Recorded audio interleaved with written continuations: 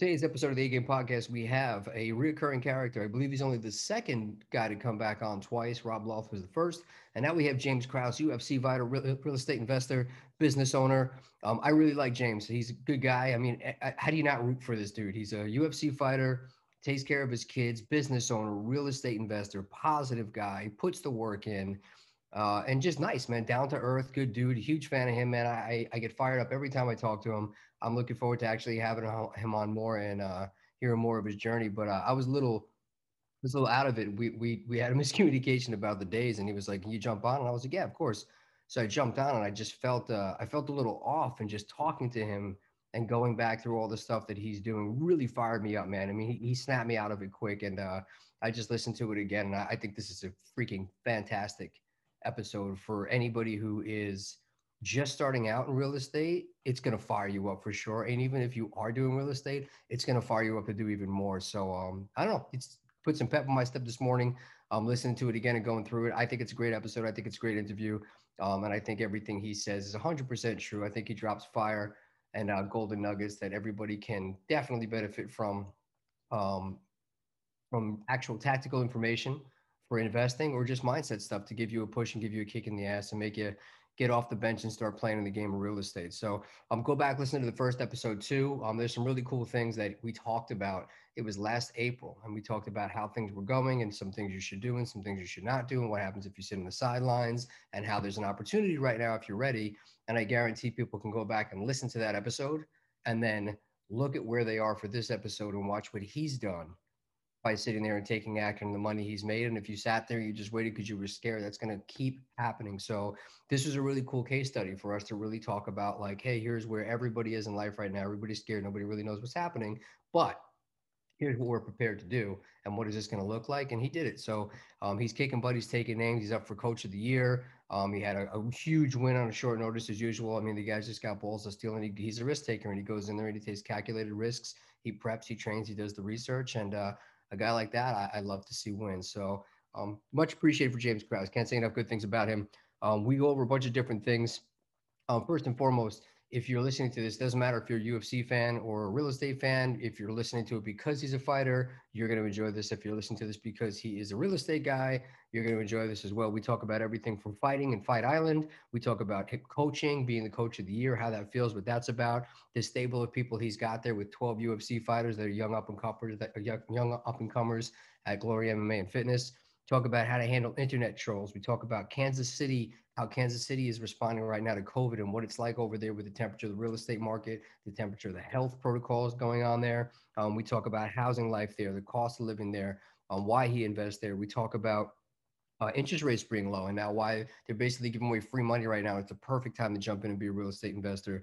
We talk about what he's purchasing over the last year and what he's got under contract now and what he's looking to do over this year, what types of numbers are on there, what types of rates are on there, how he finds them, his processes for screening them, the people he has in place, the types of deals he wants, his deal criteria. So we go deep into that as well. We talk a little bit about Bitcoin. We talk about Airbnb, the pros and cons of some of the stuff he's doing. We talk about analysis paralysis and how to make a decision and fight through fear and take a calculated risk and the pros and cons on that to hopefully have you make some moves. You talk about researching things that you're doing before you take action, but how important it is to actually take action, like I just said, taking calculated risks. We talk about the devaluing of the American dollar, and we talk about doing things now to take care of your kids financially and give them financial literacy. As always, this episode is brought to you and sponsored by Naked Warrior Recovery CBD. Go to www.nicknicknick.com/links. You will see all the ways to connect with me and this podcast on social media and everywhere you get your podcasts. And you'll also see an affiliate link. On that link, click on Get Discounted CBD today. We'll bring you to the Naked Warrior Recovery CBD site. This is not the gas station crap. This is pure, good quality CBD. If you take it for 30, 60 days consistently, you will see a difference, whether you're a weightlifter or you're a jiu-jitsu guy and your joints and everything have been hurting you for years. All those little nagging aches and pains start to go away. You sleep better, you feel better, you think better. CBD to me has been amazing. It is a Navy SEAL owned company. Go check it out. That site has more and more products on it every day. Put in code name A game as a promo code when you go to check out. You get 20% off. Also go on nicknicknick.com, get our free ebook, how to invest in real estate right now and everything you need to know about the coronavirus and how it's affected the market. It's an ebook. I'm going to have to change the name for marketing reasons, but Right now, it's giving you all the things that over the last year you might want to take into consideration if you're looking to get into commercial, residential, flipping, lending, borrowing, all the different aspects of real estate, how this changed, some of the key things we're looking for, and some of the key things we can monitor to keep you safe. Free ebook if you go through the site. If you go on Amazon, it's going to cost a little bit of money, but you can get it free on our site. So go through that, jump on there, and while you're on there, let's talk about getting you involved in real estate. Reach out to me through the website, through the social media at Nick Lamagna on Invest on Instagram. On that link site, you'll see all the ways to contact me. And whether you're new, whether you're experienced, whether you're getting into residential, commercial, cash flows, land development deals, you want to buy properties from me, you want to sell properties to me, or you want to partner up somewhere, or you don't even know how the hell you want to get involved. You just know that you want to make some money this year and make a difference. Reach out to me. Let's figure out a way to get you involved. And don't forget to leave a review and check out James Krause on Instagram. Watch him, support his fights, support his gym members and the fighters that he coaches. I'm definitely going to be always on the side of Team Krause. All the Saralago guys say great things about him. So I'm excited for this episode. I'm excited to put it out today, and I think you guys are going to love it. James Krause on the A-Game Podcast.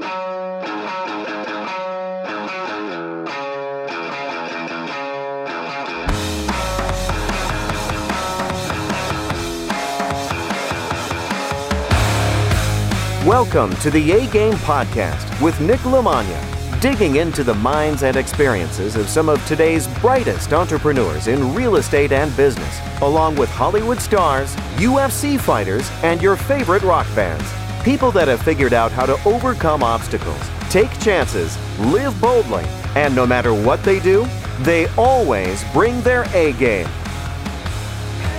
All right, my guest today on the A-Game Podcast is only the second reoccurring character. We have James Krause back, fresh off of a nice streak of fighting and coaching at Fight Island. We're going to talk some real estate, talk some Fight Island, talk some fights, see what's going on over in your side of the woods over in K-City. Thanks for coming back on, man. How are you?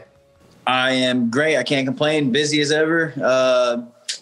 Just doing the deal, trying to live the American dream. You know the deal. Dude, you really are a freaking busy guy. Like every podcast, every like MMA podcast that comes on, like at some point you come up and you're like, man, that guy's always doing something. He's fighting, he's coaching. I heard you on Matt's podcast. He's like, are you in the background doing deals? Always moving and shaking, man. I love it. Trying, man. I'm always trying to do something. You know, I'm just try to make the best of those 24 hours. Nice, man. I love that. So congratulations on your win, man. That's a big win. Claudio Silva, right? I think you're only his second loss, short notice fight, came in, dominated. Yep. He was on a 14 fight winning streak. That's all. Yeah, I'll take it. It was I took it on like 12 or 13 days notice, I think.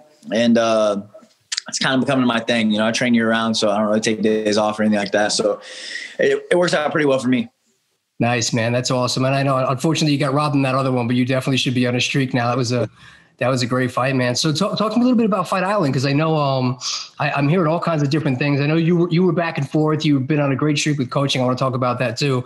But what was it like being out there with the time change? And I just heard actually Laura Sanko coming on this week, but she was talking on another podcast about like the sleeping schedule is like completely different. It's throwing everybody off. Yeah, it's so I've been out there as a coach and I've been out there as a fighter. And as a fighter, man, it's a different animal. It really is. Like the 16-hour flight obviously is just terrible by itself. And then you go to, I think it's a 9-hour time change for me. So just dealing with all of that, mixed with the normal stresses of fight week. But where it gets really interesting is they have us fighting on American time. So for example, my last fight against Claudio Silva was at 3:30 in the morning, Abu Dhabi time. So you switch everything over, but yet you stay on the American time. So I was going to bed at like 8 a.m. every day. Like I was getting like 1 hour of sunlight a day, and it starts to mess with you after a while, but it's a different animal, man. Like I'm telling you, as a coach, it wasn't as bad because you could kind of, you know what I mean, come and go as you please or whatever. But if you're cutting weight, you know what I mean, you're eating minimally, the time change, the travel, all that stuff, trying to get your sleep schedule down. It's a lot. It's a nightmare, man. It's tough to do. It really is. Is there any desire, or even I don't even know if you're allowed to, but if you wanted to stay like a week after your fight to have a little bit of like a relaxation, get away from the American COVID stuff, or are they like, you're out of here as soon as you're done? No, that's not an option. You're on a chart back the next, I fought at 3:30 in the morning. I was on a plane at 1 p.m. Oh, man, that's nuts. I think like the initial allure, people thought they were going out to like some like tropical place and it's like, I'll fight and then I'll get a little bit of a vacation out of it, but not the case, huh? No, it's nice, but they keep you, it's like a 1 block, 2 block bubble. Like you're in the W hotel, beautiful hotel, 5-star hotel. And then the venue is like 2 blocks away. So it's really close by, but like the streets are blocked off, so you can't go outside of that bubble. And, if you do, you're not allowed to come back in. You have to go on a different flight back home. Like you can't, you know what I mean? Like you can't just go, because the charter plane is all people that have been tested. So you can't just come and go as you please. So they have it locked, man. It's a pretty crazy dynamic. Man. So what, obviously the experience is going to be a little bit different. Is it harder now? Do you have any say, like when you guys are coming up and they have fights and they're like, hey, Abu Dhabi, this is when we have the card, or are they attempting to at least keep some of the American fighters in Vegas so you don't have to keep going back and forth for all your fighters? I'm actually supposed to be there right now. I had 2 guys on, and one of my guys got COVID and the other guy's opponent got COVID. So they both got pulled. So I'm not going there this time, which is good for me because my schedule, I think I'm out of town every weekend for 5 weeks in a row starting February 9th. So it's good for me to be home for a little bit. But yeah, man, at this point, a lot of the foreigners still can't get out of their country. They can't travel. They're having visa issues or whatever. So I think, honestly, I think at this point, it's just about like booking fights. I think they're so far past giving a shit. You know what I mean? Like, I don't think they care. I think they're just booking fights and they're trying to put the foreigners on, but they can't. They replace them with the Americans quick. Nice, man. So one or two more questions on your fight stuff, and then we'll dig into some other stuff. But you've had a bit of an interesting month between the Joaquin Buckley stuff that's going down with you and him, and then I saw the post with Diego Sanchez and his coach Joshua was another interesting one. I saw he just posted he doesn't know who he's fighting, but who do you have your sights set on? I've asked for the Buckley fight. They don't want the fight. Not Buckley. The UFC doesn't want to make the fight. I don't know why. I don't know what. I've asked for it multiple times. They don't want to make it. So I'm not, I can't force them to make the fight. I was willing to go up it back to middleweight to do it again. I'm not a middleweight. I probably weigh 190 right now, but, they don't want to make the fight. So whatever. And then Diego actually called me out. So, cause I was talking, that's on his coach. I think his coach is a master manipulator. I think he's a joke to the sport. And I said that openly in an interview, and I guess he took offense to it. Diego wrote me this long DM, which everybody's giving me shit about sharing the screenshot of the DM. It's not like we had a conversation. This was not a DM conversation. And I know what everybody's thinking of. They're thinking of the conversation between Dana and Connor talking bad about Diego. Right.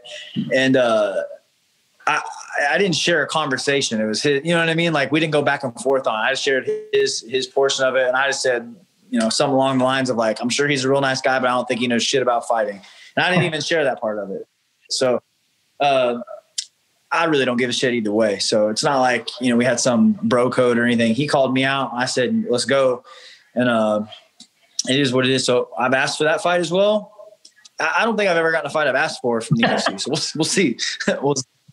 They'll call you when one of those other guys' opponents drops out that day on the fly out to Abu Dhabi. That's probably how it'll go. They'll call me whenever. Yeah, they'll call me when they have somebody fighting tomorrow and they need me at 2:05. Mentally, what is it like? Because I know the public. I've been before. I'll go down to jiu-jitsu at Matt's and like Wyman or somebody will come down and I'll be like, hey man, like I saw that fight. He's like, the first I heard about it was when you read it on Twitter. Like I don't know why they're announcing this or that, or and then you get like, oh, this fight wasn't really ever said. Nobody even brought it up to me. Somebody's just tweeting about it. And then on like Twitter, everyone's like, oh, you pussy, you backed out of the fight. It was like, it was never a fight. Like it was like, so with stuff like this now, how do you deal with that when it was like announced and then people were like, you should fight Diego, you should fight Buckley. And when it's like completely out of your control, how do you deal with that? I'm sure it gets frustrating. Yeah, it gets frustrating, but listen, like most of the people that are saying shit are losers. I don't lose a minute of sleep over. Like if you don't have anything better to do than get on a social media platform and talk shit all day, that's probably a good indicator of where you're at in life. I mean, anybody that knows me knows I'm not dodging that dude. I have flat out texted the matchmaker twice and asked specifically for that fight at middleweight. They don't want to make it happen. No, I don't care. I don't think Buckley's scared of me or anything like, I don't think it's anything like that. Like why wouldn't he want to fight somebody, potentially 2 weight classes lower than him? You know what I mean? Like, it doesn't make any sense for him not to want it. But either way, man, they don't want to make the fight. It's fine. It's not a problem. But like most of the guys, just like in anything in life, most of the guys talking shit online are losers, man. That's just the reality of it. They're, you know what I mean? Like, I don't really pay no attention to it. It's funny to me that, a fight not getting offered to me can shake somebody so bad that they feel the need to get online and run their mouth about somebody that they've never met before, and say that I'm scared and all this stuff. Which, dog, like, do a little bit of research. And it's funny because you get a lot of casual fans, you know what I mean? Like, oh, he's never fought anybody good. Buckley's the best guy he's ever fought. Like, bro, like, go get out of here. You must be new. You know what I mean? Like, this must be your first. So, most of those guys are losers. The reality of it, anybody that gets online and is talking shit because they don't have anything better to do I don't have much respect for that. You know what I mean? Like, your opinion, obviously you're entitled to your own opinion, but some of these guys are losers. That's just real.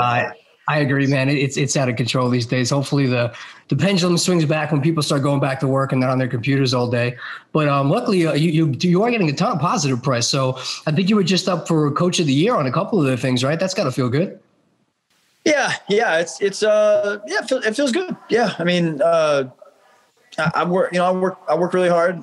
Still active fighter. I do a lot, and I work with these guys a lot. So to get noticed for something that you're putting life's work into, it's nice. So it's cool. I want to win fights, so you know what I mean. That's what we're after. My team. We have a good team. We're growing fast. We're a young team.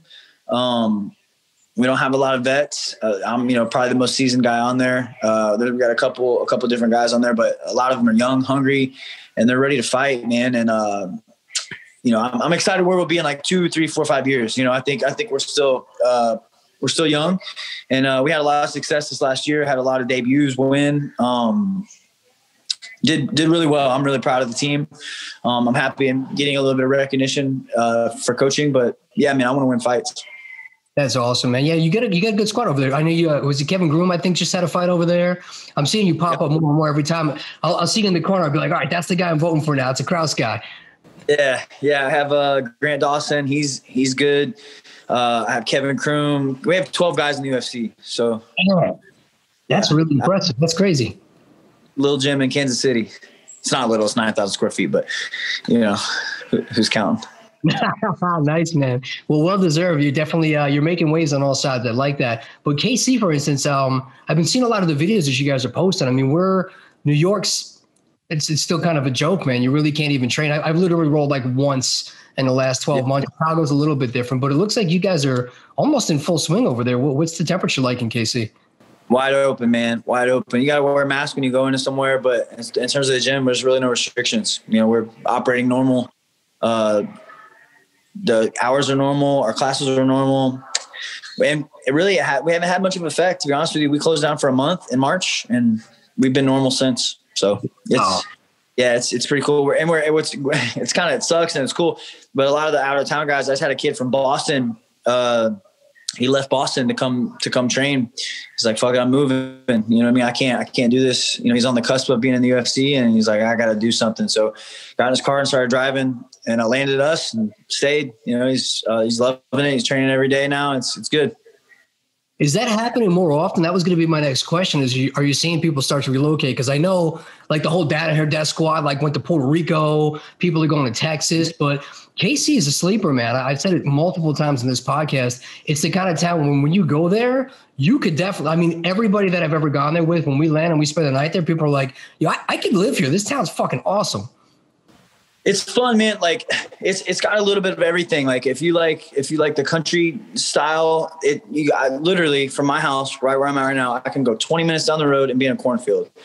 and then I can go 20 minutes the opposite way and I can be in downtown Kansas City. And it's really nice, man. The cost of living is extremely cheap here. Probably is about as cheap as you're going to get in the country. You get a full 4 seasons. It's, the weather's not terrible. It's not great. It's not Florida by any means, but it's not New York either, to where it's snowing its ass off all the time. It's you get a full 4, it's good, but man, you can get a lot of house here for a little amount of money.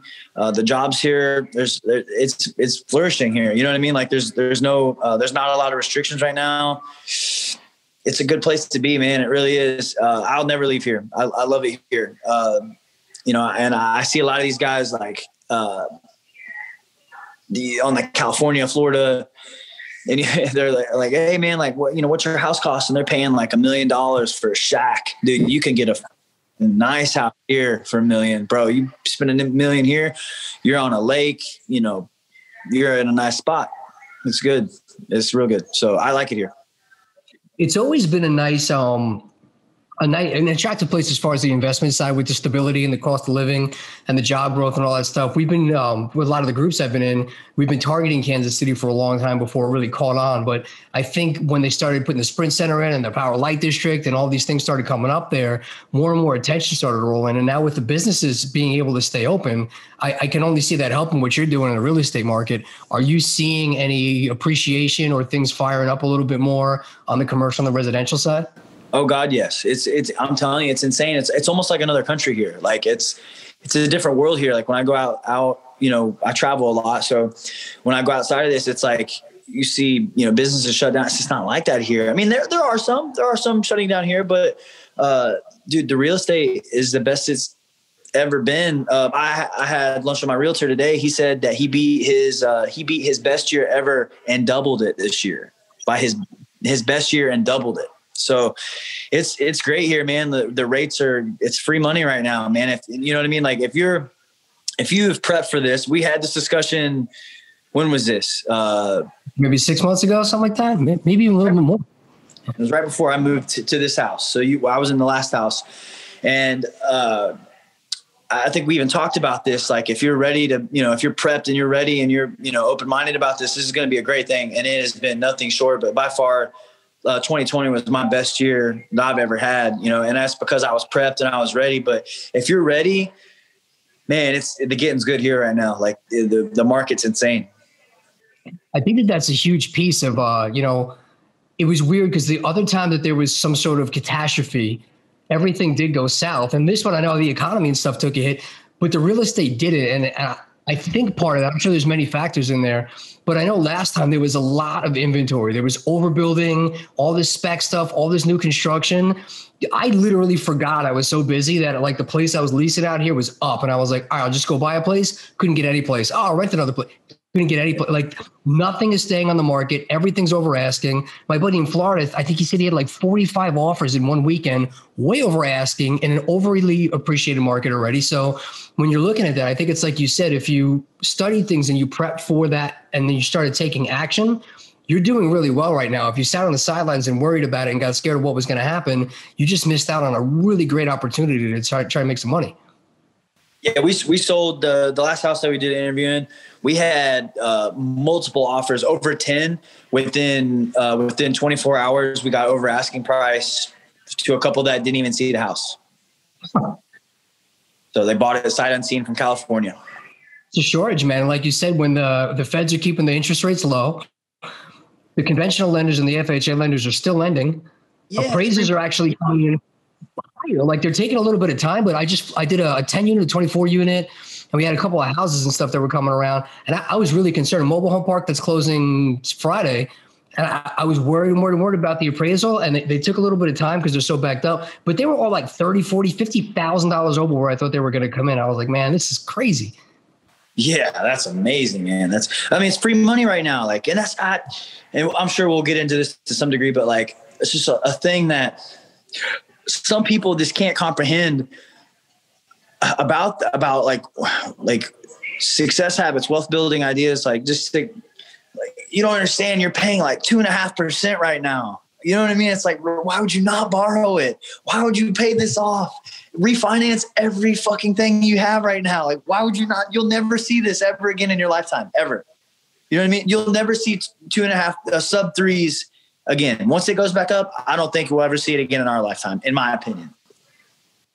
No, I don't disagree with you at all. I know Aljamain's on, I think, his second house. Raging Al just bought his third house. Like, people are capitalizing on that, and those things are going to pay off. And being able to throw tenants in there and have money per door in there at that interest rate is crazy for that long-term debt. Especially on the residential. On a commercial, it might balloon in 5 years. Maybe you might be looking at a different story. But right now, residential, man, while they're giving you that money, it's silly not to take it. I bought my ass off last year, bro. I bought 5 last year alone. Let's dig into that, man. Tell me all the stuff that you were doing since our last discussion on the real estate side. I want to hear. I see you posted a whole bunch of stuff. I was like, dude, we got to get on and talk about this. Yeah. So like, I can't remember where I was last time, but I'm about to close on a triplex, which would put me at 14 doors, including the house that I live in. So I have a commercial building, which my gym is out of. We also have 2 other tenants in there. I have 2 Airbnbs, which I'm having some problems with the city on that. I'm going to have to shift because they do really well. Like, one Airbnb netted me 48.5 last year. So I'm having some problems with the permitting because they're really starting to lock down on it. So if I can't get those accepted, I'll sell those because I have a lot of equity in those, and I'll sell those and I'll go big looking for like a 20, 30 unit apartment complex or something of the sort. But I bought a bunch of single family. I plan the same criteria as when we spoke last, 150,000 or cheaper, 3-bedroom, 1 bathroom in Lee Summit School District, which is where I am. You can't lose. You just can't. You can't lose value here. Like, I bought a house and like 30 days later, it was worth like 30 grand more. You know what I mean? It's like insane. It's just, you put 8,000 in renovations, you get triple that back. It's nuts right now. So, I've been every ounce of cash I have has been going to buying real estate, and it is absolutely killing it right now. Killing it. That's smart, man. I think there's a quote. I was listening to Warren Buffett, and he was talking about how, like, I think in like the 60s or 70s, or whatever, but money was like 18%, 17%, and people were still buying real estate. Mm-hmm. Nuts, man. I just can't even fathom. My realtor told me his first house was at 7%. I was like, what? That's not even investor. You know what I mean? Like, that's insane. Like, you could almost get private lending for that much now. It's like, it's nuts, man. I can't imagine buying a house for 7%, but anyway, it's free money. It's free. You know what I mean? It's free money right now. And if you're not, gosh dang, man, I can't even, there's so many tricks. And I'm putting together this financial literacy course, which maybe you've seen, and I'm getting some of the craziest questions. It's just like, if you guys wanted to know, I'm not an expert. Like, people are, I'm into Bitcoin right now. People are asking me questions like I'm an expert in Bitcoin. You know when I got into Bitcoin? A month ago. I got in right before it started cranking up. Like 2 days after I got into it, it started popping off. But I have done hours and hours and hours and hours and hours and hours of research on it. And it's just like, if you want to know all the information in the world, it's all available on your cell phone. It's all there, and if you want to know, you'll figure it out. You'll find a way to do it. And it's crazy, man. Like, you can buy houses now, no money. You know what I mean? There's so many different ways that you can get so creative with it. The lending right now is if you get the right lender, it's just, if you now more than ever, you have the ability to build real wealth for the cheapest it ever possibly could be. Now more than ever, there's more ways to be rich and wealthy than ever before. If you're not figuring it out now, it's not because it's not because you can't, it's because you don't want to. I agree. And I think a lot of the fear of making the wrong move makes people make no moves, and that's not going to do you anything. I'd rather see you go do something and make a mistake, because at least you're learning something, than just sit stagnant and not do anything at all. And this stuff. So Bitcoin, I bought Bitcoin. It's funny, like, oh man, maybe a year ago. Like, it was right when it started to go up. I bought it the worst time. And I remember, like, I went upstairs and we were at this like bar in Seattle. And some dude was up there just chilling with his girlfriend. And he was like, you guys talking about Bitcoin? I was like, yes, but I literally heard somebody say it's going up. I passed the guy my phone. I bought like $8,000 worth of it. I have no idea what I'm doing. Like, don't. And he's like, well, he's like, my pot dealer like came over like 6 years ago or something and was like, dude, you should buy some of this. He's like, and I did. And I'm like a crazy millionaire now from it. And I was like, what? Like freaking Bitcoin millionaire that bought it like off a tip from his weed dealer. But like, that's the kind of stuff where like people make moves based on that. And then other people that are smart people are sitting there going, well, how come that person has the, you got to take action, man. It really is the biggest difference is just taking action. Study, don't overstudy, but go out there and just start doing stuff, you know? And so financing wise, another thing I like that you touched on, you said private money is almost exactly where that is now. I like playing onto that role. If people are going to listen to you and hear you're going to start to find this too. The more people start to look for the financial literacy course, they're still going to be scared to pull the trigger and they're going to go, you know what, man, you're killing it. Can I just give you money? It's a great time to raise private money. So you literally have no excuses when lending is cheap. Private money is there to help you with the down payment and the gaps. Things are flying off the shelves. They're appreciating day by day. There's low inventory. Like if you can find a deal, freaking go out there and buy it, man. But how are you financing most of your deals? So I think I have a fairly unique strategy. I could be wrong. Right now, I'm still actively fighting and stuff. So that helps. My bills are paid. I don't need to fight, right? I pay my bills. I don't have to fight. So pretty much like every dollar that I get, I put it back into real estate and like I don't refinance anything. I have never refinanced any one of my properties. Whenever I'm done fighting, I will then continue to buy real estate, but I will do it with the equity that I already have in. So like, I want to keep the money in right now because if it's not in my face, I won't spend it. So I keep the money in an investment. I don't keep it in the account. I keep it in the real estate, right? So I have an investment account and I buy real estate with that investment account, and that investment account doesn't buy anything that won't make money, right? So like, that's all it's for. And I don't refinance anything right now. Right now, I'm actually in the middle of refining all my deals. But I'm not pulling money though, but only because of the rate. So I keep all my money in, and then whenever I'm done fighting, I will continue to buy, but refining the current equity that I have in the houses, right? So I'm giving real estate my cash right now to hold on to it until later, and then I can start to refi with that, and I can play with that cash because I have quite a bit of equity in all of the houses that I have. That's smart, man. You're getting cash flow at the same time, right? You're positive cash on all of them.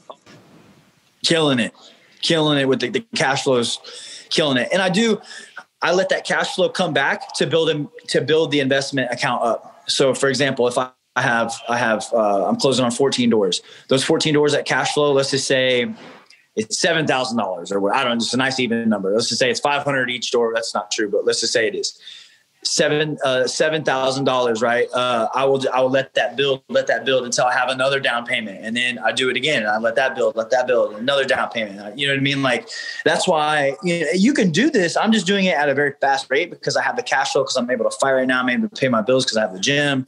So, but other people, I think the problem is like, they think that it takes too much time, right? Like, no, a normal person would do this over the course of like 2, 3, 4, 5 years. It's the Burr method, right? Like you can do it, you let it build equity and then you can refi, or you can rehab it. That's the Burr method, rehab it, or you can just let it build equity and then refi it 3, 4, 5 years now from there. But people don't want to get rich slow. You know what I mean? Like, that's Buffett's quote. Bill Gates said, your investment strategy is almost perfect. How come more people don't do it? And he said, nobody wants to get rich slow.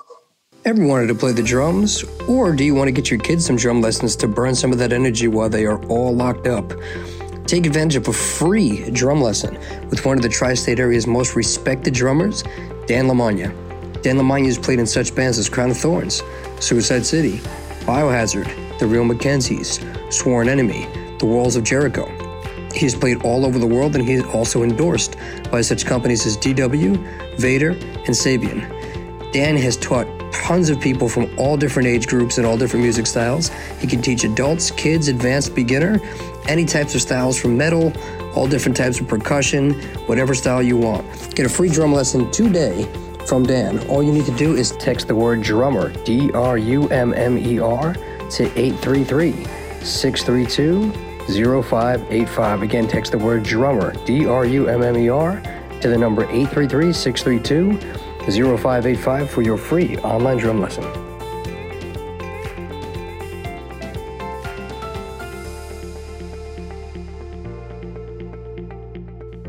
It's the best way to do it, man. I like what you're doing. And now for people who don't understand what you're doing there, you can do a refinance where you're literally pulling like tax-free cash dollars out, but obviously that's going to now increase or decrease your cash flow, increase part of your loan.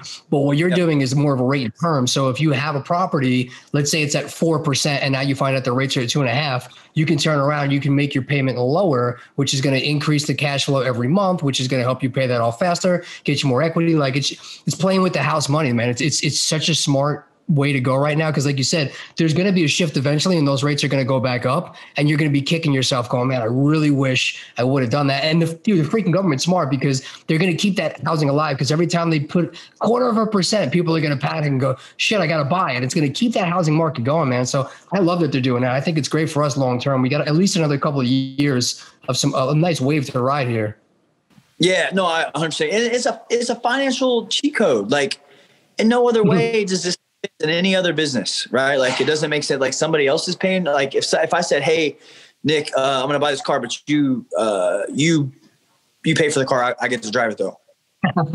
No, but that's how it works with real estate. People just don't understand it, man. And like, I learned that quick, man. I really don't believe in 401ks. I just started a retirement where I gave a third party company money to invest for me. I just did that for the first time this year. But I really don't believe in 401ks. By the time I'm that age to retire, I don't even know if they'll be around still. I wouldn't be surprised if they weren't. But it's crazy and it's scary I've always had a problem with relying on other people to support me, right? Like I can't do that. So for me, real estate is a nice way for me to cash flow. So whenever I want to retire, I can either sell off everything that I own and live on the cash, or I can live on the cash flow because by that time, the properties would ideally be paid off, but I will probably keep refining to get more properties. So for me, it's not about, there's like the Warren Buffett, way. And I said this on my I did like a questionnaire the other day. Somebody brought up him and I said, I completely disagree with how he does things. Cause for me, working with $100,000 house, why would I pay that down whenever I can get $20,000 day down payments for 5 houses? Even if I don't cash flow $1, somebody else is still paying that note down for me. And you know what I mean? Like it just doesn't, like, I would rather have volume over deferring the payment. Yeah, you're not putting all your eggs in one basket. I think it's a smart idea for sure, man. And just leveraging that when you start to look at what your returns are for taking that. I'm always big on that. You got $100,000, you don't buy one house, you leverage it, get an 8% loan, put 20 down on 5. And now what happens in 10 years? Look what you can retire on. Those, like a simple thing like a house I bought in the downturn last time. I think I basically don't know anything on it now, but it's worth like $200,000 now. If I would have done that strategy with 5 of them, I literally can be like, oh no, it's COVID. What am I going to do? I'll sell off all 5 of these properties and be sitting on $1 million cash. And it paid me every single month. What's going to be better than that? Yep. No problem. And you're just safe, man. Like you can't, it's just hard to miss. You know what I mean? Like you can't, and these houses, like my payments on these are like $500 a month. I'm getting $1,200, $1,300 a month in rent. Oh man. How can you miss? Like I just bought a duplex where one side pays the entire mortgage. You know what I mean? I just bought a triplex. I'm closing a triplex now. Same thing. One unit pays the mortgage. It's like, and not, there's 3 massive storage units that can be wiped out and converted into another unit. Okay. Yeah, I got it. I'm on it. You know what I mean? Like crazy, man. It's just, you said it best. And this is what I've come to realize is people are just scared to death to take the risk, man. And I would rather die, get rich or die trying. My boy 50 said it best. Get rich or die trying. I can't do the 9-to-5 thing, man. I'm a terrible employee. I like to do things my way and it is what it is. That's just, I'd rather fail trying to do it myself than succeed working for somebody else. I 100% agree with that, man. And obviously the same way you handle your fighting career, same way the real, fight last minute, buy a house, like it's all, a testament. You have the true entrepreneurial spirit. So I love that, man. It echoes for sure But the Well, one thing else is pretty cool. My daughter just walked by me. This is what I thought is like, I was able during the downturn, I was able to buy my kids. I bought them one each a property, right? So I can give them this property whenever they go to move out. They can either live in it or they can rent it out themselves and, use that cash flow to buy to their own house. You know what I mean?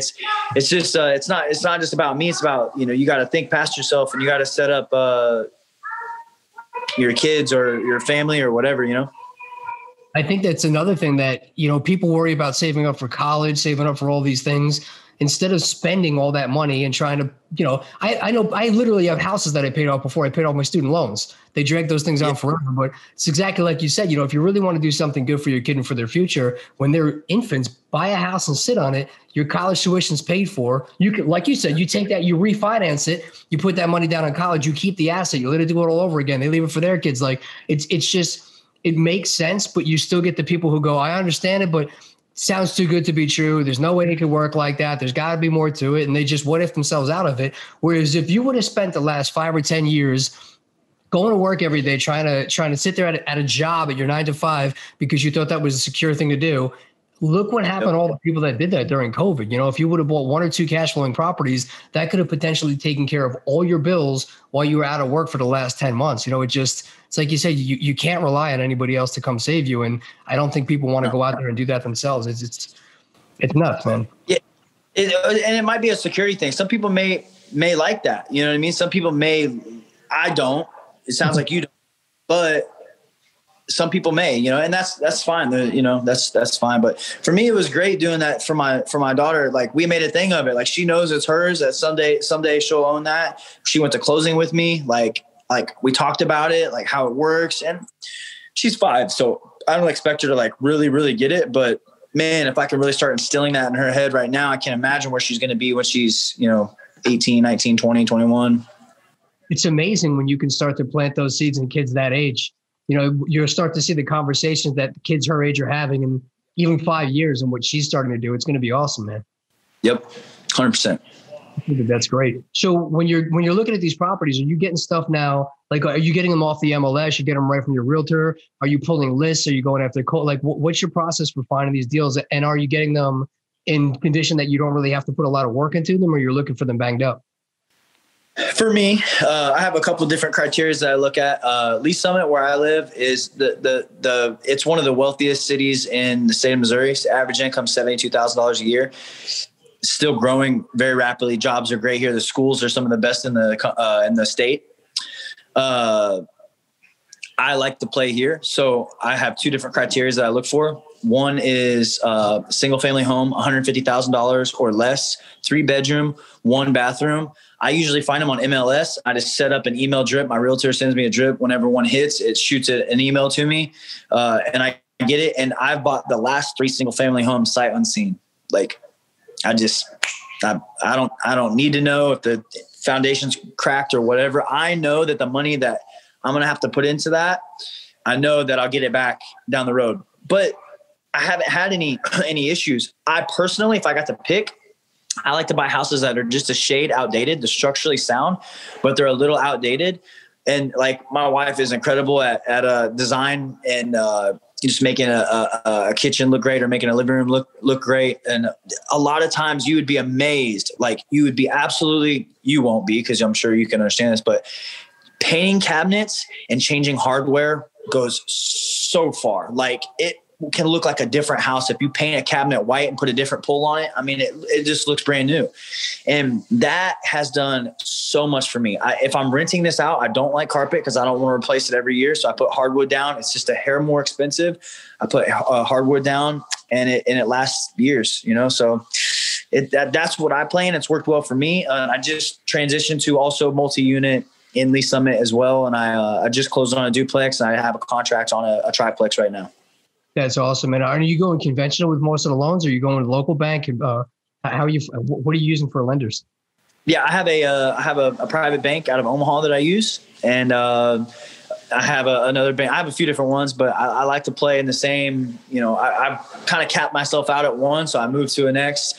And, if I can tell anybody that's listening, like getting creative with your bank, that is so key. But yeah, I mean, I'm just putting down I put 15 to 20% down. I was getting 15% before COVID hit. After COVID, everybody started tightening things up. So now I'm putting 20% down typically. And, I'm not losing it though. You know what I mean? Like I know my cash is in there and I could refi that whenever. Cause most of the time the appraisal comes back to the sale price anyway. But if I got that reappraised independently, it for sure will appraise higher. You know what I mean? So I don't mind my cash being in there because I know I can get it out whenever I want. If I want to refi, if I want to sell. But yeah, just my bank is very creative. They work fast and they don't ask me a lot of questions. They work with me, not against me. Dude, local banks are the way to go. Like those smaller banks rather than like the big Chases and the Bank of Americas, they'll do so much more for you, man. It's just, when I first got out back around this area, I had my assistant start calling all like the local banks and just asking about like their loan terms, their qualifications, what they're looking for. Because, you know, at some point, some of the other banks, when you start to get to like 10 properties, then you have to, you know, you're putting them, are you doing stuff like that? Like the asset protection, putting them in LLCs, or are you doing anything right in your own name? Yeah, no. Everything I have, you there? Did I lose you? Yeah. Yeah, I'm good. Every property I have has its own separate LLC with the exception of a couple different ones. I have 2 Airbnbs in the same one. But most of them have their own LLC just for obviously security reasons. Smart, man. Yeah, and that'll help you with the loan requirements. So the Airbnb is an interesting one because those got killed in a lot of other places, especially like the last time we talked, a bunch of my buddies were selling them off because nobody was coming to some of the touristy places like, you know, Colorado's and things like that. And I think we were doing did you wind up doing a lease option? We were talking about doing a lease option for one of the properties you had.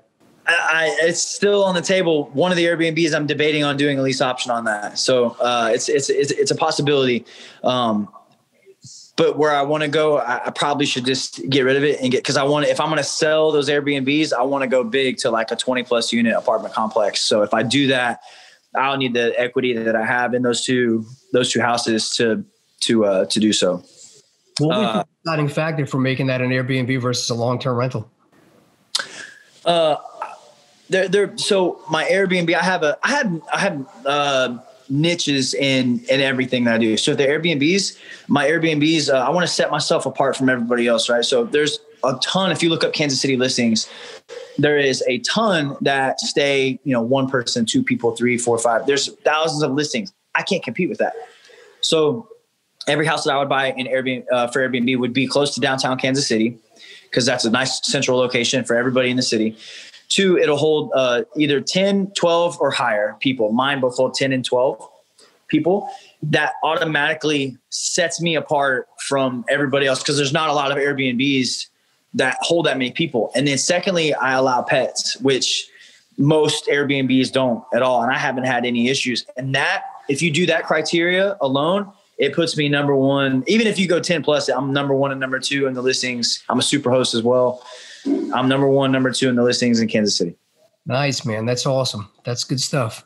So how do you balance all this stuff? Because a couple of things, what's your process for somebody sends you deals or you're looking at the MLS? Do you have somebody else doing that or is it coming right to you? Once you get it, how are you analyzing? Like, what's your process now for funneling that? Because you get so much crap going on. I get an email that says this house is on MLS. I shoot my realtor a message, go see this house as soon as you possibly can. He says, I love it. He's a very, very conservative friend of the family, very, very conservative on his numbers and how he approaches things. He's the opposite of me. I'm a risk taker. He's very, if he says buy this house, I buy it twice. Like I don't even just put the offer in, whatever you think. I've been typically putting an asking price. I've even been putting a couple at 5,000 over just to get them because they're such good deals. You know what I mean? This triplex, I was working with a guy on the Airbnbs, getting the permitting. He's a realtor. It just fell in. He knew that I like to buy in the Summit and just fell into place. You know, the duplex is so stupid. The duplex was on there and I was like, there's no way. I quit looking for like a week and I got on there. I was like, why is this still on here? There's no way that this would be on here. So the realtor, selling it, put that the commission, the owner put the commission for the realtor that would sell it would be lower. So the realtors don't want to show it because they're not going to get full commission on it. So I was like, dude, like I told my guy, I said, go look at this. It's probably some wrong with it or whatever. It was just because nobody wanted to show it. You know what I mean? So we went it, scooped it up, and I bought a duplex. I bought a duplex here for $200,000. Nice. Like, Dude, the shortcut. Nice. That's awesome. Shortcuts are crazy, man. People always think that they're saving money by cutting corners. Like same thing people do with their rehabs and the properties don't sell, or they sit on the market. People try and cut commissions for realtors and then the properties sit there. Or like you said, they look at the deals and they go, I'm not going to pay asking price for that. Why? Well, because they're asking. That's crazy. I want a deal. It is a deal. It's making you cash flow every single month. Like I never understood the people that look at it and they go, I'm not going to pay that just because. Like it's no logic. It makes me nuts. Yeah, and the asking price on that was $220. And they didn't have any offers, so they took mine at $203. If he would have listed it at full agent commission, he would have had multiple offers at probably over asking at $220. No problem. It's one of the best locations you could possibly get in Lee Summit.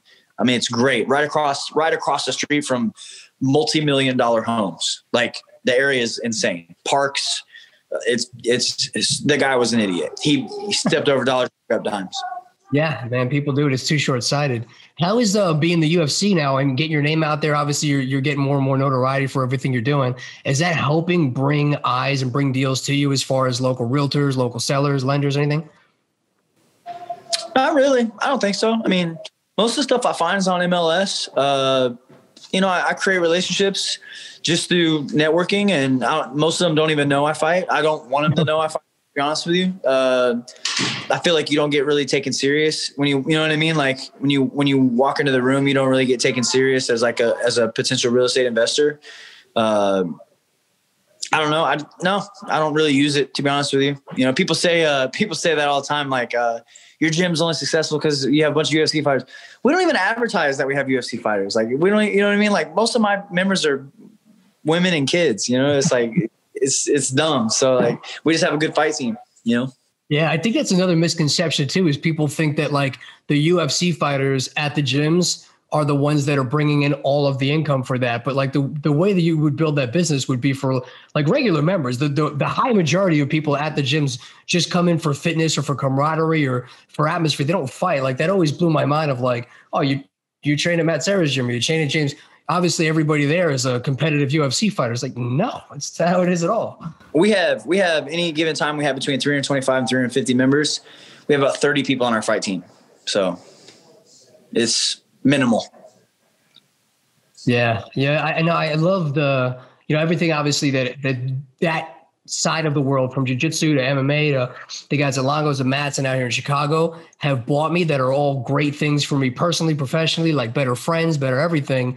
It's sad to me when I see that people don't go and take that leap to get into something that they wanted to do because of that fear, especially because even if the gyms were mostly fighters, they're the nicest freaking guys ever. Like they're not going to beat you up when you walk in. Like they're trained professional people. Like they're some of the like professional fighters are some of the most welcoming people I've met in my entire life. It's crazy. Yeah. I mean, they don't have anything to prove, right? There's no ego. Well, there's not, you can't have an ego, I guess, but I think people are always like on guard because, you know, I don't know. It's kind of just a primitive thing, right? But like if you're used to getting beat up every day or beating people up every day, you kind of get humbled in a sense of like there's no reason to, you know, there's no reason to be primitive in the room, I guess. You know, I don't know. I agree. Some of my best friends in the world are professional fighters, and like you said, some of the most approachable people. And you wouldn't think some of these dorks could fight out of a paper bag, but they're mean as hell. Yeah, I was at I think I was training at Florian's place in Boston, and I was like, man, you probably got all these like, you know, really tough street Boston dudes that come in here. And he was like, dude, I freaking wish. He's like, my whole gym is like IT nerds. He's like, you know how bad I want some construction guys to come in so I can like barter them working on the electric for me or something.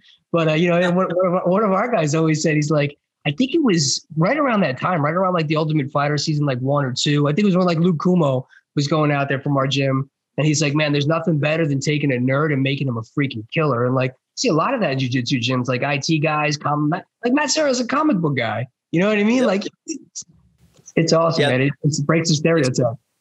And it's happening younger now. The kids are getting involved now, which is really cool to see. Are your kids training down at your gym? Yeah, my 5-year-old running around here, she trains as well. That's awesome, man. So talk a little bit about the financial literacy course. I know you were talking about putting that together last time, and it looks like you're getting it out there now.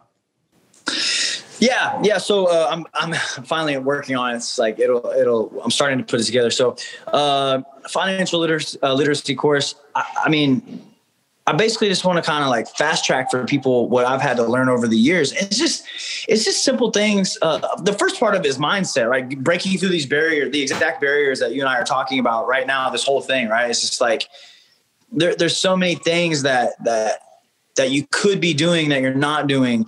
And even if there's things that you could be doing, even if you don't have the money right now, like I tell my guys, like practice. If you guys want to get better at the stock market, practice. There's fake stock markets that you can, like just practice investing, practice, like look at real estate. What does it cost? Like understand real estate, understand the financing portion of it, understand exactly what it takes to do that. Right. Like before I even started investing, I did hours and hours and hours of research.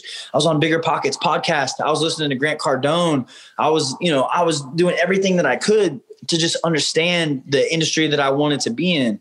And people just don't want to do that. It baffles me. It's crazy. Right. So that's the first part, is just like, you got to prep yourself to be ready for this. And then the second part is just like a lot of the stuff we're talking about with real estate, like you're taking a risk by doing it. No, you're not. I mean, everything's a risk, right? You're taking a risk by stepping outside your door. How do you know a comet's not going to hit you? You know what I mean? Like, yeah, everything's a risk, man. But like, it's not really, if you do it even halfway right, it's not a risk. You know what I mean? Like you can't, it's crazy to me how fearful people can be. And I think just breaking through those barriers of like the kind of like, just, fucking do it mentality, like you can do what you're doing now, or we can give it a shot and see what's the worst thing that's going to happen. You go bankrupt, whatever, is that the worst thing that's going to happen?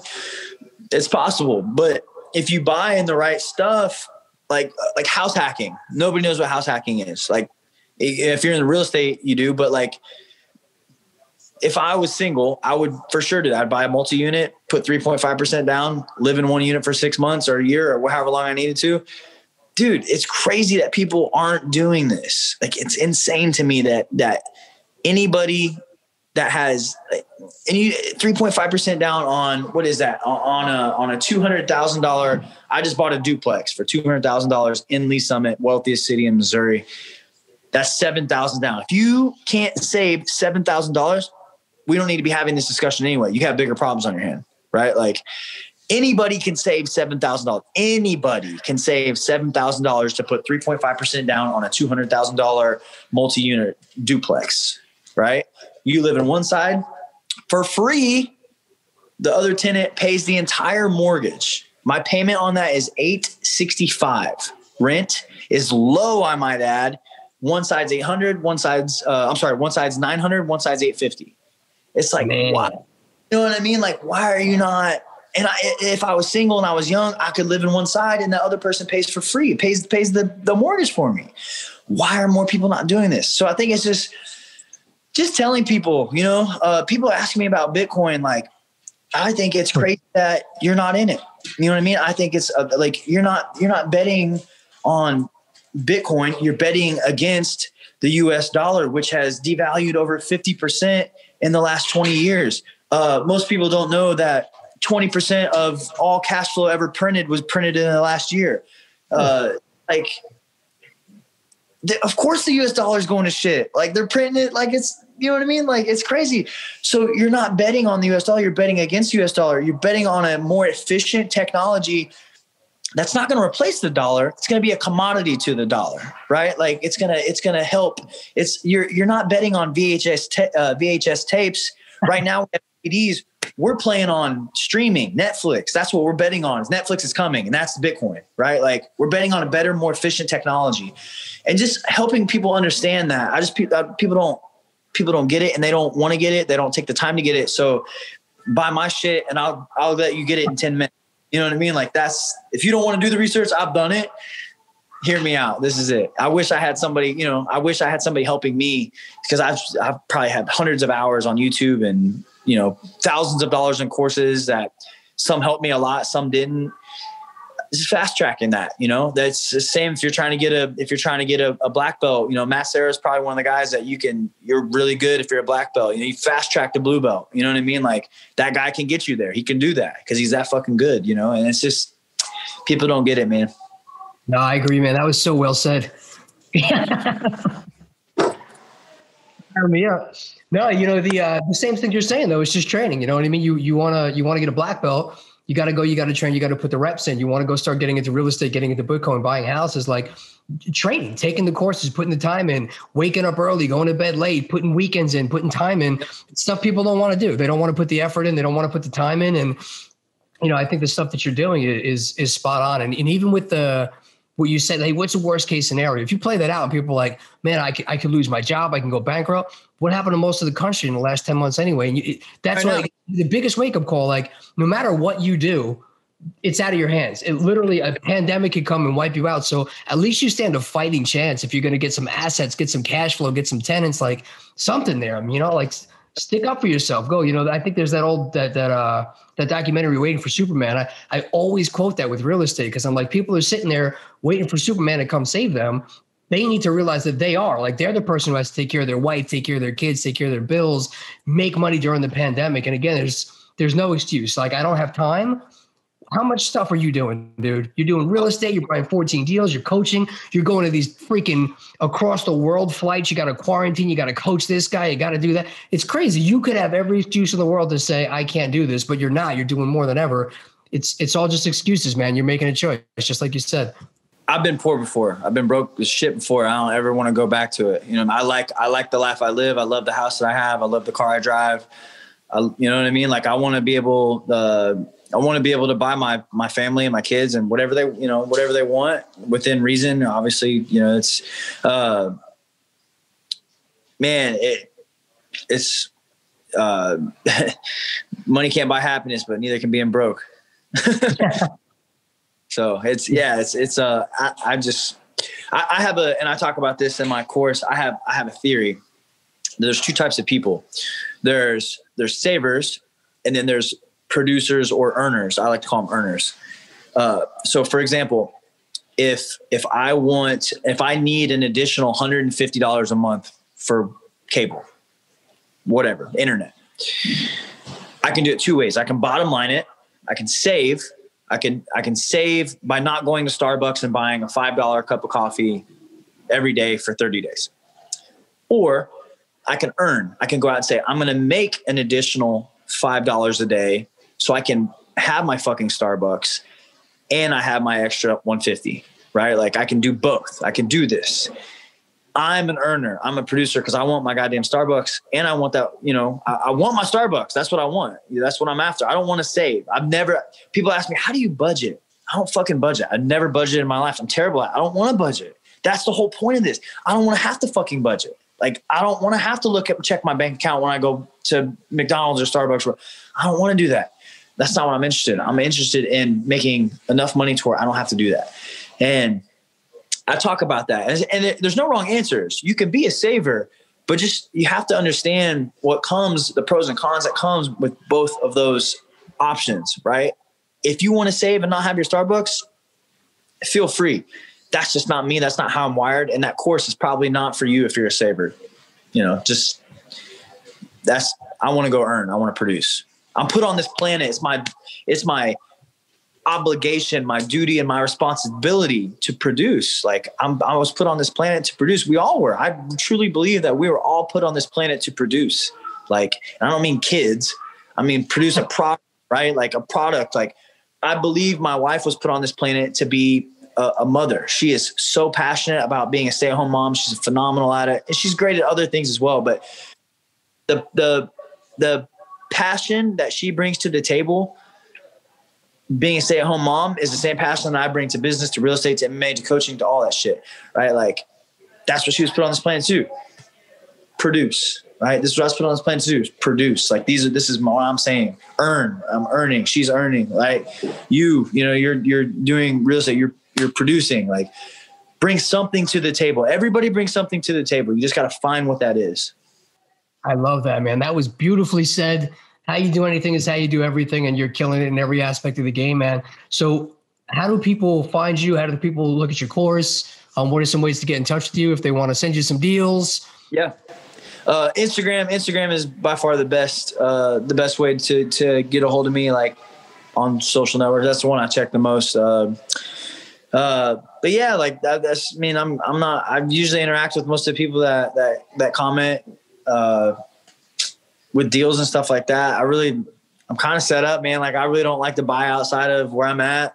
I don't really do a lot of wholesale stuff. I'm